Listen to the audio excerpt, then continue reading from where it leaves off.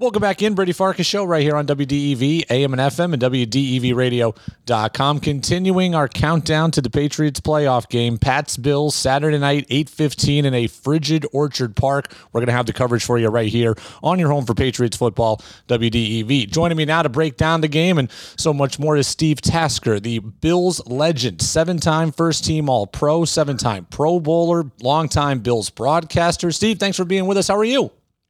I'm great. Thanks for having me on, Brady. Appreciate it. Well, I appreciate you being with us. And before we really get into it, I got to tell you, I went to college in Central New York. I went to Oswego, 2008 to 2012. And for some of those years when the Bills weren't very good, I watched many a Trent Edwards start where the only reason worth watching was you and Gus Johnson in the booth. So thank you for saving those years for me. Yeah, I told Gus a long time ago, Gus is a star. He was absolutely a blast. I loved him. We're good friends even to this day. And I knew that, Gus was going to be a fixture on football games and basketball games for decades to come. You're right. He is a star, and he was an absolute joy to work with. Well, you guys were a lot of fun to watch, even in times when the Bills weren't that good, and the Bills are very good now, and the Pats are coming to town for the third meeting of the year. Let's get into that matchup. The Pats come in reeling, the Bills come in rolling. What has happened for Buffalo this last month and a half to turn it around to a point where they're consistently good? Well, their running game has emerged. I think in the second half of the Tampa Bay game about a month and a half ago, they found something and they just flipped some sort of switch or something clicked. And I think also in the second meeting with the Patriots, early in the second quarter, their offensive line sustained an injury. Deion Dawkins had been activated for the game, but he wasn't going to play only as an emergency. They thrust him in back at left tackle, which is his spot.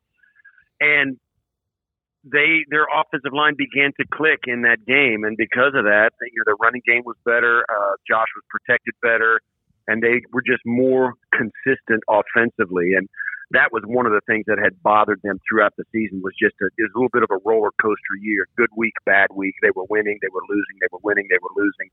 And then when the offensive line solidified and got a little bit stable up front, everything else did as well. It didn't happen the last time these two teams played. Josh Allen was great, specifically on third down, but historically, Bill Belichick has had Josh Allen's number a little bit. What is it that Belichick does to confuse Allen or make life tough for him? Well, they change up things in the back end of the defense, so it's hard for the quarterback of any team, not just Josh, to get a handle on what the Patriots are going to do defensively. Josh's ability this last game to just escape the pocket, get out away from pressure, and get a better view of what's going on down there, more time, really helps him. His athleticism really makes it tough on a defense because it's hard for the back end to hold up for that long. And he's such a good athlete that it's hard for defensive linemen to run him down. And even if they do, he's so big, he can kind of stiff arm him and even buy more time. So, and his ability to just bust loose and just run instead of throw it. So he really presents a problem for the defense, but that's really sometimes what he has to do against a Bill Belichick defense to get a handle on what they're doing in the back end. He just needs more time because they do such a good job of disguising what their plan is. We didn't see him the last time these two teams played. How much does having Cole Beasley make a difference for Buffalo's offense? I think this has been, a down year production-wise for Cole Beasley. Isaiah McKenzie has emerged as a threat, although Beasley has made some catches and still does. I don't think there's any question. This year hasn't been as productive for Cole Beasley as he was last year. His snap counts have reduced a little bit, but still, all in all, going into the playoffs, he is a guy you can bet is going to have his number called a great deal. He's one of the things he does so well is in tight spaces he gets open. He's a great third down option. He doesn't really have the foot speed to go deep. So when they do want to do that, sometimes they'll switch him out for Isaiah McKenzie and put McKenzie back in there. But I think Beasley's the trust that Allen has in him and his ability to get open in tight spaces underneath the coverage is really why he's such a factor. Bills Hall of Famer Steve Tasker with us here on the Brady Farkas Show on WDEV, AM and FM, and WDEVradio.com. The weather is going to be super cold. It's not going to be windy. It's not calling for snow.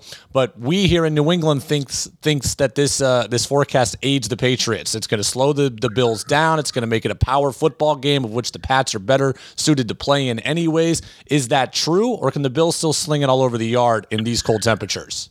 The temperatures won't be as big a factor as the precipitation. If there's snow or wind, the wind is a big factor in this stadium. It was, certainly in the first meeting between these two this year. It's always a factor if it kicks up. The prevailing winds come through in a predictable manner, and there are certain areas of the field, if it's windy, you just can't operate in with the ball in the air. So if it's not windy, I don't think the cold will have as big a factor as the rain or the wind would. So cold, yeah, the Bills will probably be able to function a little bit better than they would had it been windy or rainy. And it doesn't look like it's going to be that windy, 10 to 15 miles per hour. You can operate in that. If it gets worse than that, though, it's the wind, I think, that would really bother the Buffalo Bills. But I agree with you. The Patriots will benefit from bad conditions. The Pats certainly now have questions about Mac Jones. He hasn't been very good the last month. Pats have lost 3 of their last 4, including a disappointing loss to end the regular season against the Dolphins. The Bills undoubtedly want to put the ball in his hands as much as possible and make him be the guy that tries to beat them. How do they do that? Well, it's a good question. They're going to have to play better up front than they have against the Patriots. The Patriots, they just run the ball so well, and the Bills have struggled to stop that. Damian Harris, with 3 touchdowns the last time they played, the Bills have got to have an answer for him. No question about it. And certainly putting the ball in Mac Jones' hands, saying you want to do that is one thing. Being able to do it is another, because you got to think that the Patriots know that that's kind of the strategy that most teams would employ against them. But they've been very good this year at, doing it on their terms, letting Mac Jones throw it when they want him to throw it and letting him hand it off when they want to do it. So I think you got to tip your hat to the coaching staff of the Patriots for keeping him out of those situations. Certainly the Dolphins did a better job than that last week than most teams were able to do. And the Bills, even in their last game with the Patriots, I think he was 14 to 32 or something like that. You can live like that, but you've got to make him, you want him to be, you'd like the Patriots, I think if you're the Buffalo Bills, you'd like him to throw it like 45 times instead of 32 times. If you're going to put it in his hands, certainly the Patriots scoring as many points as they did the last time out. I think if the Patriots feel like if they can score 20 points on this Bills team, they're going to be fine.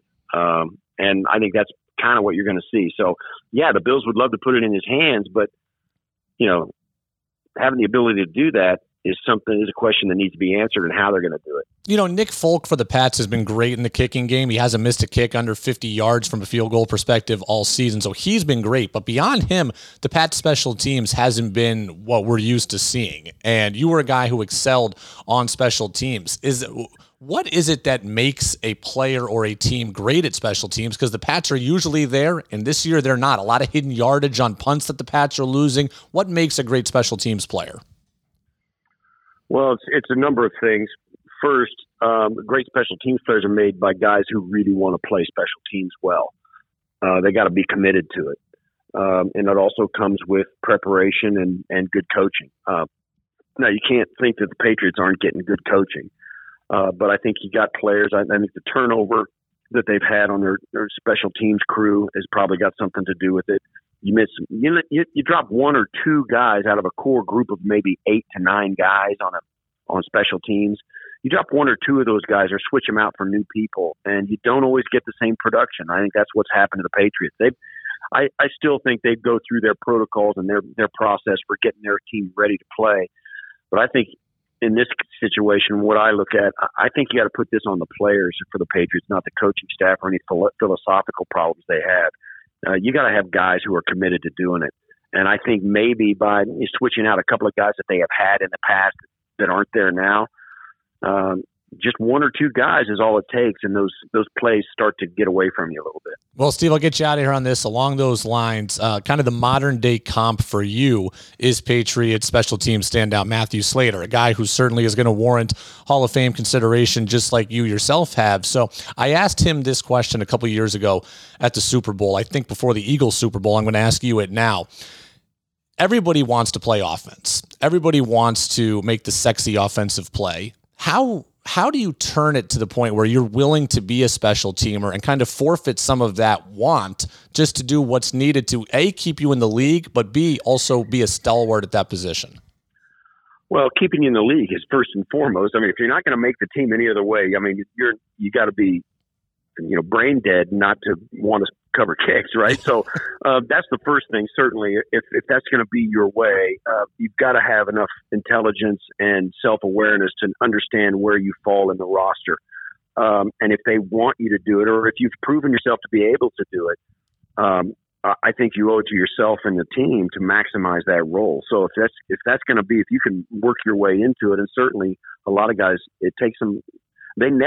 Some guys never get the fact that they could carve out a very nice career and actually get onto the field offensively or defensively. The only way to do that is to be on the team.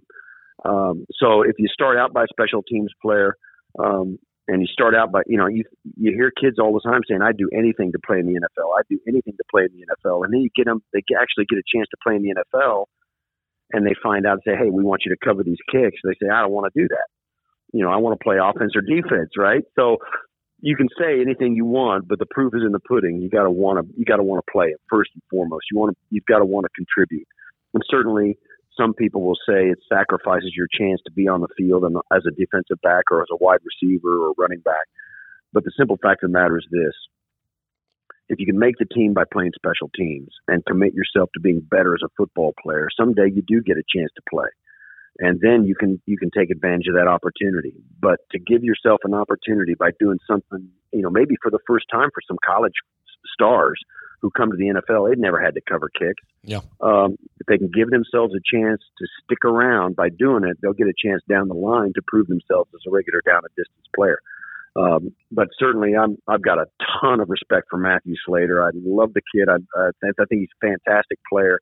I've enjoyed watching him over the course of his career, and he's deserved everything he's gotten, all the accolades he's gotten. So I'm a big Matthew Slater fan. Bills Hall of Famer Steve Tasker, Bills longtime broadcaster and a 7-time All-Pro in his playing days as well. Steve Tasker, appreciate the time. Enjoy the game on Saturday night. Appreciate you, Brady. Thanks.